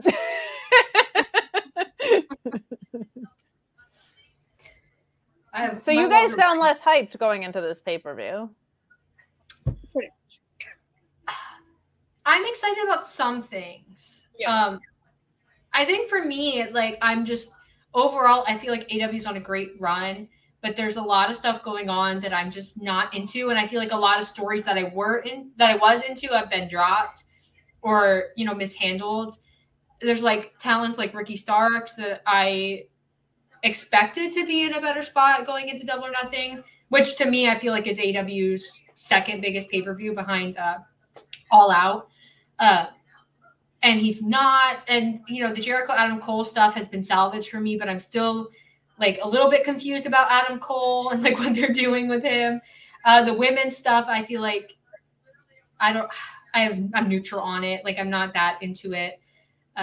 The big things I'm excited for though are the Elite and Blackpool Combat Club. No way. No way. It's so shocking. Way. You guys are excited for the Elite? The Elite could do anything, and I'd be like, yeah, match of the year. It's true. I think this story's been great. It's to me, it's the best story in wrestling right now. I'm with you on it. I'm really curious in terms of the Blackpool Combat Club, Danielson, because he was kind of away and he came back and he just decided he was just going to fit into the mold with these other guys who had turned heel. I'm really interested to see where the Blackpool Combat Club goes from there. I wouldn't be mad at Danielson Moxley too. Sure. Some kind of thing with that. But like the vibes with the Blackpool Combat Club are so interesting because Wheeler Yuta, well, Claudio's just there, but Wheeler Yuta is also insane and feral. So he's like the feral stepchild. So I'm really into it. And then also Christian because he's Christian and I love him. Dude, this Christian run has been so underrated. Like, he's doing such fun work. I forget where they were. It was, I think, Detroit. And he was just getting booed out of the building just for existing. I messaged Alex Belowski and was like, is there some wrestling history thing that I don't know about with Christian? Like, was there some match that I don't remember from years I wasn't watching? And I was like, are they just like, giving him heat? He was like, they're just giving him heat. He was like, not that I remember, but it was like that kind of heat, like where something had happened. Like it was like if you sent Shawn Michaels to Canada or whatever. Like it was that kind of like personal heat that I was like, for my man Christian, all right, like that rules. It's the turtleneck. I think we're conditioned to see a black turtleneck. You need this turtleneck, Kylie. No, I'm with Kylie on this, Haley. Gap Zaddy Christian is killing it for me right now. I love him. I'm a little older than you guys too, so it's like he's in like not age appropriate crush territory, but not like it's not as weird. It's like he's not my dad's age, but like it's I'm digging Gab Zaddy Christian. It just gives me like Steve Jobs energy or like The Rock. Like, I don't like that one picture if I get. Oh my god. My only issue with this thing with Christian is I don't at all care about Luchasaurus. Like, even a little. He's just there. Like, if he does something interesting, like, I don't know what you would do with him, like make him win Christian's matches for him or something. But I did, and I said this earlier, I feel like evil Luchasaurus has a longer way to go than babyface Jurassic Express Luchasaurus. Like, I feel like his character direction, there's more places they can go with it. If they turn him babyface again, I don't know. He needs to be a heel and go with it. Like, he needs stability. Luchasaurus, he's from a broken home. He was a babyface, then a heel, then a babyface, then a heel. He needs a support system. He should be with Big Show if he's going to flip back and forth that much, right? Like, he should. They could make it a thing. They could be like a heel one week and babyface the next. Like, they could put that on Collision or something. Sure. Let's do it. That feels rampaging. But I will say, one of our Wednesday night hosts on the Mark Order, he has a son, and I don't know a lot of adults that are like, I love Luchasaurus, but his son was like, wasn't he a good guy? He was like, yeah, but now he's bad. And he was like, I think there's still good in him. That's so sweet. I was like, that's who that's for. That's who that is for. Yeah. There's still good in him. I think there's still good in him. Such a sweet thing. Because that's who Luchasaurus is for, right? Like, he's a wrestling dinosaur. But I'm with you on Christian. I'm a little more excited about some of these stories, like in the cycles wrapping up. I'm intrigued to see if there's any big surprises, because I can't think of anybody on the free agent market other than the obvious, right? But I also think, I was thinking the same thing about Starks, and Sean had said, not reported, but not reported, but said, that he thinks like AEW didn't think they were going to get Jay Lethal up until like kind of the last minute. So they didn't really know. They were like, we have to have him debut because everybody is upset that Cody didn't win at Mania. So we're going to capitalize on that. And then they like didn't really know what to kind of do next. I assume with the Juice Robinson angle, they had an idea, right? But he was like, I think I think that why that didn't feel so on solid footing was because they just didn't think they were going to land the guy and thought he was going to WWE. Which would track, right? Because it's Ricky Starks, who they've established is important, and Jay Lethal, who we know is important from the free agent market, and neither of them have necessarily felt like super important in this feud. But I do think, like, there's no way that's not going to be special in the ring, right? Yeah, I'm kind of into the Bullet Club Gold thing, like this whole Juice Robinson, them coming from New Japan and not being... I said Jay Lethal and not Jay White. You did. Oh. I was going to time out some people in the chat because I thought they were ribbing me, and then I was like, I think I said Jay Lethal. No, but I know what you meant, and that's all that matters. I meant J Dubs. I just meant J Dubs. I think it'll be interesting going into like Forbidden Door season, what they do with that. And also, I just think the idea that the Bullet Club is now in like every promotion is so funny. I hate the Bullet Club Gold name. Did we talk about this already? Oh, yeah. Well, Bullet Club Gold is like a bad name, but I like Jay White and Juice Robinson together. Like 100%. I love that. But it feels like an American Express card, right? That touches me. Yeah. It's giving subscription service. Like, it's giving hotel upgrade. But like a Hilton, not even like where you're like, oh, nice hotel, but not like the fanciest hotel. Not the hotels that Kylie and I stay in. Listen, this is like a good segue. One time, Haley and I stayed at a hotel in fake Chicago, Hoffman Estates. Sure, yeah. And not Chicago. No, yeah, Chicago Light. And we stayed in this hotel, and we broke multiple toilets in this hotel. Not we didn't, or my sister did. Hold and on. Haley. And Haley. That was not me. Haley, do you want me to embarrass you publicly and tell the story, or you would just take responsibility? What Colby type of literally broken are we talking? So we got this hotel room. First of all, we were supposed to have 2 queen beds. They were somehow out of it. We had one giant, like, California king bed. Nice. All right. So, which there were multiple of us in this room, so it worked out fine because we could all just sleep in the bed. But my sister uses the bathroom, somehow breaks the toilet. Then Haley uses the bathroom in the broken toilet. So, like, she's out of service. She's out of commission. But across the hall was the gym. So we were just using the bathroom in the gym. And then somehow they break that one too. Colby broke that one. Not me. So then we were just like peeing in the shower and stuff because I was not gonna pee in that shower, and I didn't. The front desk guy was terrifying, and we were not going to call him into our room of all women. It was Oh, come on. That guy's seen more than you guys did damage. There's no way. There's no way. But listen. A hotel in fake Chicago, you don't think they've seen worse things? He yelled at us in the lobby. We wouldn't even talk. We were sitting on the couch in the lobby waiting for our friends. And so, like, we're on the couch, and there's people being actually loud by this water cooler.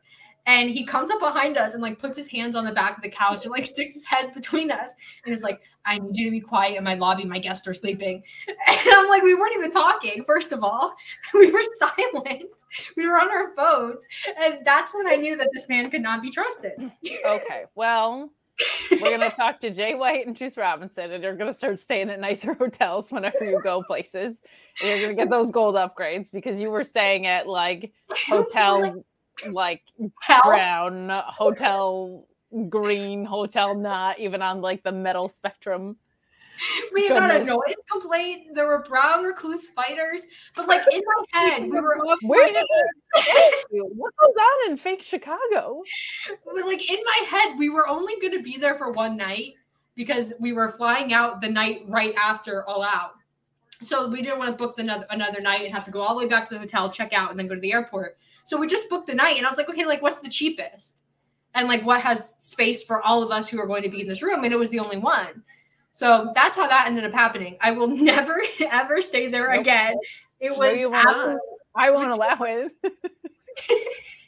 And normally I book good hotels, but, like, in my head, I was like, oh, we're balling on a budget. We're going to get the cheapest possible. Yeah, and you're going to be there for 10 minutes, right? Like, yeah, because we're going in and we're going out. Like, it's not like we're staying on this trip for multiple days. I shouldn't have done that. And first of all, nope. But also, it wasn't even like a great hotel room. It was actually kind of dark and terrifying. So, moral of the story, always pay for the better hotel. Did you rate them on TripAdvisor? Did you Karen it up? You got to Karen it sometimes. I did. Because also, like, a couple weeks later, our friends who were also staying in the hotel, they got charged $500 from this guy, the front desk guy who we hated. For having like unregistered guests in the room, but it was just us knocking on their door to go get them to like go to IHOP or something. And he was like, they're unregistered guests. I had a room. I had checked in. Also, like, what a snitch. You don't get that money. What a nerd. Yeah. And his bad coffee in the lobby. Never again. Never. I'd rather die. I'd rather the brown spider come back to haunt me and bite me and I die. Yeah, no. Ryan is in the chat telling the story because I was going to bring this up anyway. The amount of research I did for a hotel that we were staying at for one night around the Jericho cruise, let me tell you, the in-depth, over-the-top research that I did of like, this is a 12-minute Uber ride to the port. This one is closer to the airport, but whatever. Went in like pretty deep on the research. We agreed on a hotel. We get there. The elevator is broken and Ryan's room had broken air conditioning. I got upgraded to a suite for no reason. Like it's gorgeous, huge king-size bed. It was pretty great. Ryan had to hang out with us while the temperature in his room so we came back down and then he had to switch rooms anyway. But out of all the fruits of my labor were just useless because I over researched on hotels.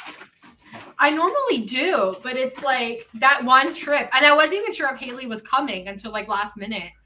Well, I wasn't sure how many people were coming, so I was like, it's gonna be fine. Like we're gonna be out and about. It's like it's not a big deal. It was a big deal. Turns out it was a big deal. And we left that toilet broken too, by the way. Well, first of all, I would too after the nonsense in the lobby. Like, I'm not going out of my way to do you favors if you're like, you silent people, stop talking. I'm like, I'm out. It was so scary too. Like I feel like my soul left my body because I didn't see him or hear him, and he's just like comes up. Why would you think that guy's talking to you? You weren't speaking. Yeah. Meanwhile, there's people by the water cooler literally talking and screaming right next to guests. They were literally drunk. Yeah. That's crazy. Yeah. Never again. Gross. Haley, what match are you most looking forward to? The Elite, obviously. The Elite. I should ask what's your second favorite match that you're looking forward to? I'm gonna say I would say the women's matches. I'm excited to kind of see how they go. Jade and Taya specifically, because we talked about it earlier, but I think that Jade kind of needs a refresh in a different direction. So I would like to see her drop the title here, but you know. So I'm gonna throw this booking at you because I really like it, and of course came from Pulowski because he's got a great mind for this stuff. Wouldn't it have been so great if Jade dropped the title to like Toni Storm or Ruby Soho, and then she's all pissed, and so she has a reason to be on the good girl side for the like originals versus Outcast thing of like great. Right? Yeah. Of her being like, why would I help you out? I already got my title. I'm undefeated. And then it all comes to an end. And now you have Jade Cargill, goddess among women, like strongest human being on earth, in this match where she could look so great. Like she could do so much damage, and she has an impetus to be on that side. Because like truly part of what's missing for me with this whole story is like, how logically are you not trying to get Jade Cargill in your group? Like either side, to be honest. She's like undefeated. She looks like a cajillion dollars. She's strong. She would do so much damage in a match like that. Like, no offense to like Shida or Riho or anybody, but like, like it just even Darling Willow, who I adore to the ends of the earth, it's just like Jade Cargill would be the number one person on that list, right? So that feels like it's been missing for me. In addition to like, we just can't. How many times is it going to be like, oh, cool, Jade squashed people? I feel like you took the baddies off of her. She should be vulnerable, right? Like, it feels like they're stalling. It feels like they're stalling for Chris to come back. So we'll see. We'll see. But I am excited. I feel like Taya was brought in as such a big deal, and that she just got booked to work rampages that are like, we're on at 2:30 p.m. Eastern. And you're like, oh, okay. Special start time. Yeah, that's been her whole run. Like just by happenstance is these rampages that are on at like the weirdest times. So I'm with you though. I think people are forgetting like how great Toni Storm versus Jamie Hayter is going to be because like a lot of people are a little more sour on how long the story's taking to unfold. But I'm like, well, in ring that's going to rule though because both those girls lay it in. So yeah, if they get time. Like, yes, I would love to see a long women's, singles match because we don't really get those in AEW. And like Jade, AEW acts like she's on an island. Like she's not actually part of the women's division. And she's on Rampage Island. Yeah, it's so dumb. So I would love to see this pay-per-view be like a strong women's pay-per-view. That would be nice. That would be nice. I'm also like, there's a lot of women that are like have been injured that are available, or just like people that aren't on TV that could be like Kiera Hogan and Red Velvet and Layla Hirsch. I'm wondering like what her status is. And Chris, obviously, I think is the biggest powerhouse that's kind of sidelined at the moment. But Serena Deeb, like there's a lot of people that are kind of missing in the zeitgeist for a number of reasons. I don't know how much you guys have been watching ROH, but like this Athena run is not going to be contained to ROH for much longer. I don't think. Like it's just too damn good. So lots of stuff that they can do with this women's division. I definitely agree. Okay. Are you guys going to Double or Nothing? To Double or Muffin? No, I wanted to go, but like the flights were just too expensive. Like, yeah, of course. Are you doing anything in this upcoming run? Because it's insane. Are you doing Forbidden Door, or you're just taking the spring summer? We might do All Out if we can swing that. If they do it, fake Chicago. Well, I know where you're not staying. Yeah, I can mark that on the list. I will pay premium prices. I will pay for your hotel. You ain't staying and broken toilet. Easy gonna charge you $500 for no reason, Bill. We're out of there. No I would be shocked if that hotel is still standing. Like, that's a very good point. You might not have it as an option because it might have been like set on fire. So. Oh wow, Val, who's the best, by the way, is saying that it's not Chicago. It's in Chicago proper. That's right. I do like Chicago proper. Yeah. You can just be like, we're going to take the L, not like, why are we in a field? There's literally, in Hoffman Estates, there's like an IHOP and a Chipotle, and like that's the whole city. And like there's a movie theater a couple miles away. Target. Like, yeah, it sounds like my hometown, which is not the vibes that you want to go for. Where I live. Hard pass. I like Chicago proper. I love her. Like, oh my gosh, yeah, such a great city. The other carry my luggage through downtown Chicago. We went to Staples because we needed to get stuff to make posters for All Out, and there's an escalator in the Staples. Okay, so they were at Starbucks, and I was like, and your bus gets here, yeah. Or your train. So I was like, I'll just meet you guys at Starbucks, and I have all my stuff, and so I get there. And they're like, well, we want to make posters. So then we're just wheeling my luggage down the streets of downtown Chicago to Staples. And then I'm like definitely afraid of escalators as it is. And now I got to carry my like 50-pound suitcase up the escalator. It was pretty wild. Say, by the bell, timeout. You're afraid of escalators? Yeah, I think it's just like the movement, like something in my head, like it just freaks me out. I've gotten better about it, but... So it's not like an Alex Mack possibility. It's not that you're scared about getting like sucked into the.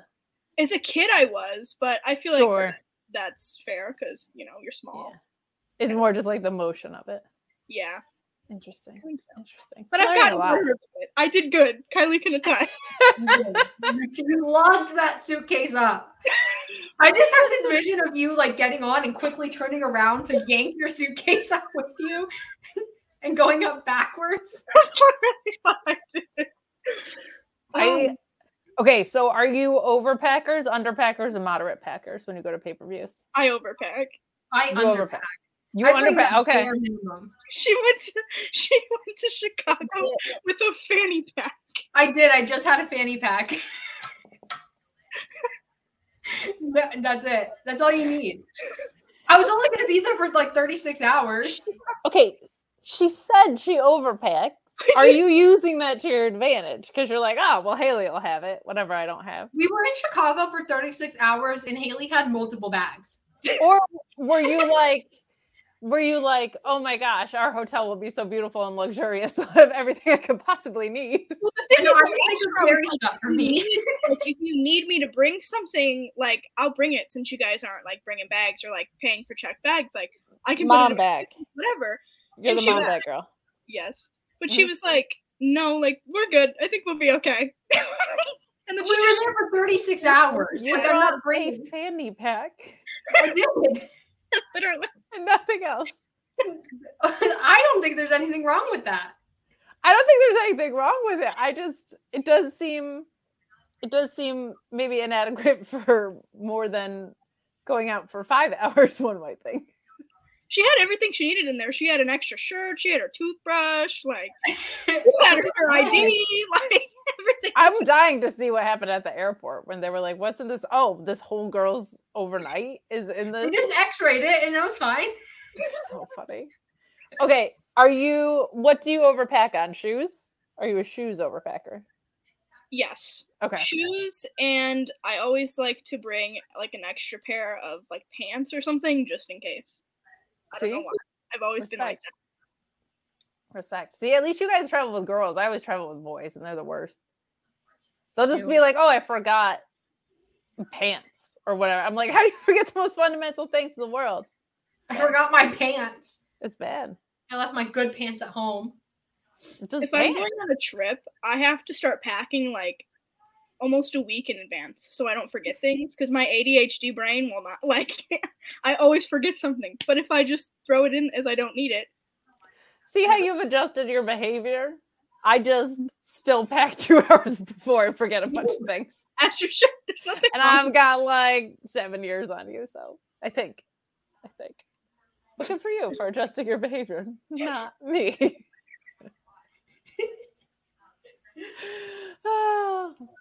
Ryan's getting sassy in the chat. Ryan's a good packer.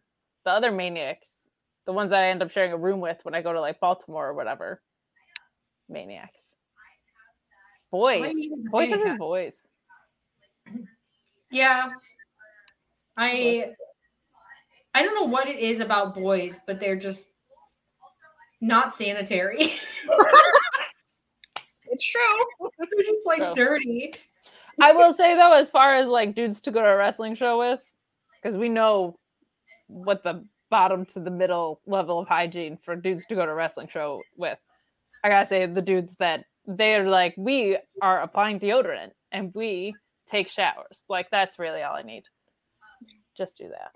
The guy I sat next to it all out smelled like BO the whole time, and I wanted to move so bad, but I couldn't.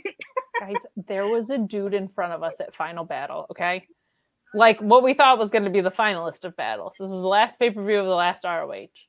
Very emotional roller coaster pay-per-view because no one knew what was happening. Very like actual heartstrings, right? There were some people that we knew that were in this promotion that didn't know if they were going to have jobs. The guy in front of us, I turned to my friend and I was like, I don't know how to describe it other than this guy smells like Fritos and ass. And that is literally exactly what my friends were both like, on the nose, Hensler. Like they were like, that is what that smell is. It smells like Fritos and ass. They smell. I'm like trying not to cry because I'm like, oh my god, CM Punk said in a video. Oh my god, Danielson said in a video. Like just a mess. Just a mess. And then this guy, you would just get like a waft. And you're like, ugh. Yikes. I literally just like full body like it makes you want to shower and you're not the one that needs to shower. It's so gross. I know. And it's like, do they not smell themselves? Like, are they so used to the stench that they just can't smell it anymore? My god. Brutal. Now I can't stop thinking about it. Like I can envision the smell. Like I know. Fellas in the chat, you should know. You should be taking notes. Be like, all you have to do is give yourself a whiff. Make sure that you're good. And also, I don't know why a lot of guys don't, but like they don't use like a washcloth or like a loofah. Like you need to exfoliate. They use their hands. Oh, boys are so gross. We should change the title of this to just like Haley, Kylie, and Kate shoot on boys. Top 10 things I hate about men. There you go. And wrestlers, wash your gear. How about that shit, huh? If you are a wrestler, wash your gear. I ain't hanging out backstage or doing commentary with people that don't wash their gear. Dan Barry will yell at you. I've seen it happen. It's great. And if you feel like you have to ask someone if you smell, you smell. You do. There it is. See? 100%. So true. See? Free advice. You're welcome. For a bunch of dudes who are probably like, oh, I'm a nice guy. Why can't I get a girlfriend? Because you smell. Because you're nice, but you smell. All right? Wash your ass. That's all we ask. That's all we ask. Like bare minimum. Like just do this for me now. If I'm going to be in the same room as you, anybody that's watching this that also goes to GCW, you're the problem, okay? GCW was so bad. My favorite GCW story, I went to Tournament of Survival because I'm an idiot, and it was in Atlantic City, and there was a guy in front of me who had a NASCAR hat that said "Eat ass." And he turned around, literally did not say a word to me, and offered me his hotel key. And I was like, was this? Oh gosh, pre-pandemic. Second one, maybe? I was gonna say I went last year, and I feel like I know what you're talking about. Oh my God, he seemed like a regular. I will put it that way.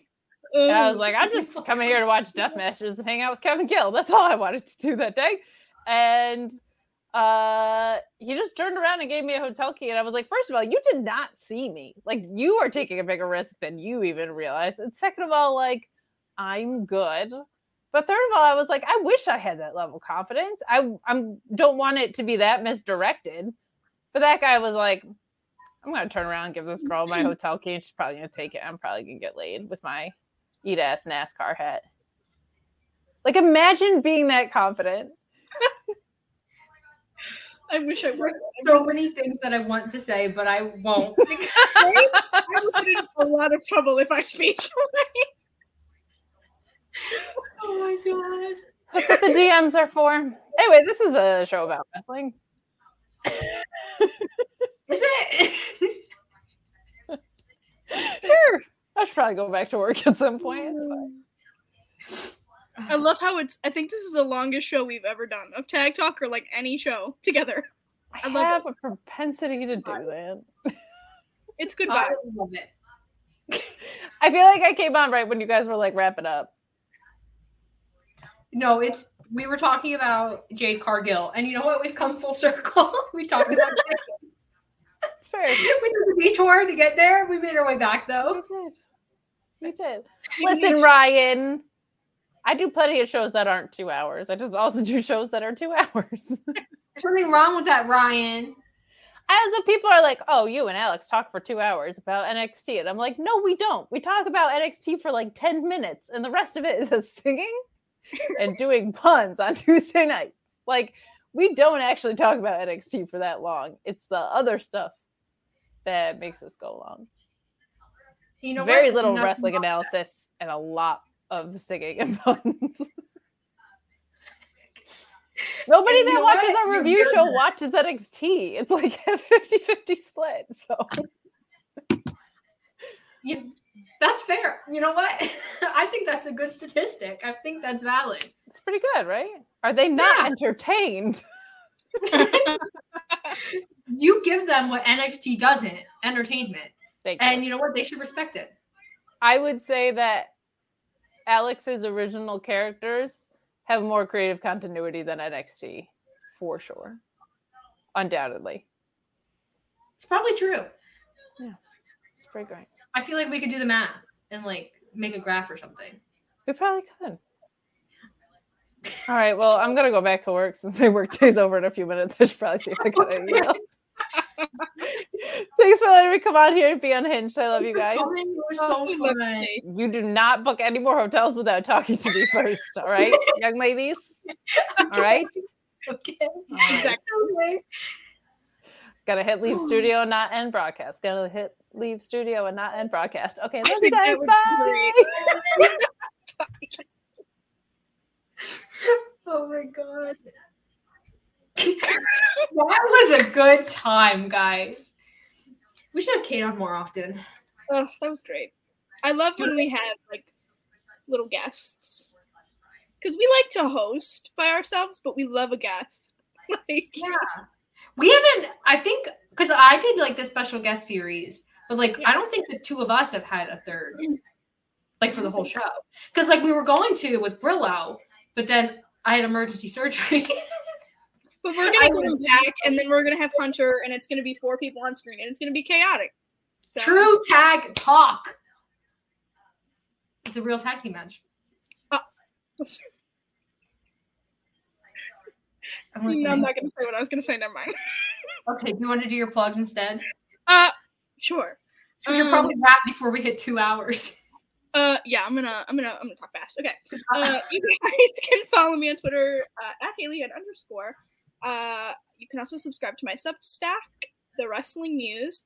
I'm working on another piece right now. It should be up sometime this week. But I published one about the Carousel Room at the Showboat in Atlantic City, and I got a lot of quotes and things from fans that frequent GCW shows there and other wrestling shows, and I'm really proud of it. So I would love if you guys check that out. Also, I should have an announcement coming this week. I know I said that last week. It got derailed, but we're back on track. So stay tuned to my Twitter for that because it's really exciting. Okay. But that's that, I think. No, we need a Haley checklist. I just realized super chat. One from my sister. Hi from me and Brandon. Hello. One from Caden. Seahawk got to see me lose my mind for the Elite. Congratulations. Congratulations.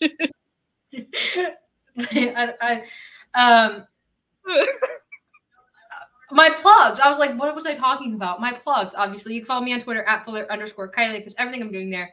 Thank you guys so much for being a trooper with my nephew here and Noise and everything. You guys are the best. Thank you so much. This is Fightful Overbooked. There's lots of cool things on this channel. If you are not subscribed to Fightful Overbooked, what are you doing with your life? Subscribe to Fightful Overbooked. There's so many great people on here like Kate and me and Haley and Caden? ? But anyway, if you're watching this after we go live, hi. We talked a lot about the Elite, not so much about Double or Nothing. So if you want to talk about Double or Nothing in the comments, I will be there. I will respond to your comments. We can talk Double or Nothing or Double or Nothing past, whatever you want to talk about. Weird men in hotels, sure. Corey's right. Rob and Maggie, love Rob and Maggie. Just everyone at Fightful Overbooked is like so wholesome. Everyone at Fightful is wholesome, but like there's something special about the bond of all of us who do shows on Fightful Overbooked. I don't know what it is. Like a little family. Yeah, like we're all just so close. And I really love it. I think I did all that. Like this video, comment, YouTube, blah, blah, blah. And then we'll see you guys next week, Monday, 3 p.m. right here. Same place. We're going to talk about Double or Nothing. And we'll see you guys. Bye.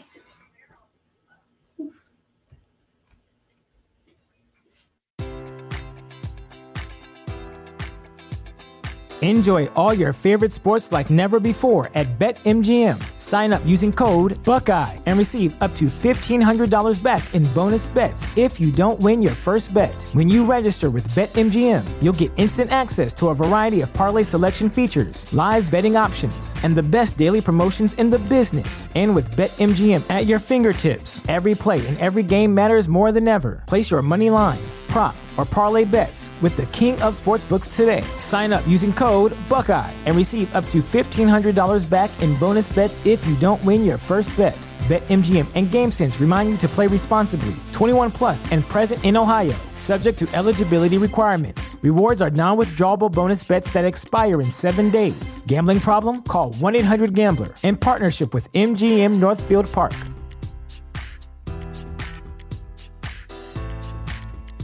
You know how to book flights and hotels. All you're missing is a tool to plan the travel experiences you'll have once you arrive. That's why you need Viator. Book guided tours, excursions, and more in one place. There are over 300,000 travel experiences to choose from, so you can find something for everyone. And Viator offers free cancellation and 24/7 customer support for worry-free travel. Download the Viator app now and use code Viator10 for 10% off your first booking in the app. Find travel experiences for you. Do more with Viator.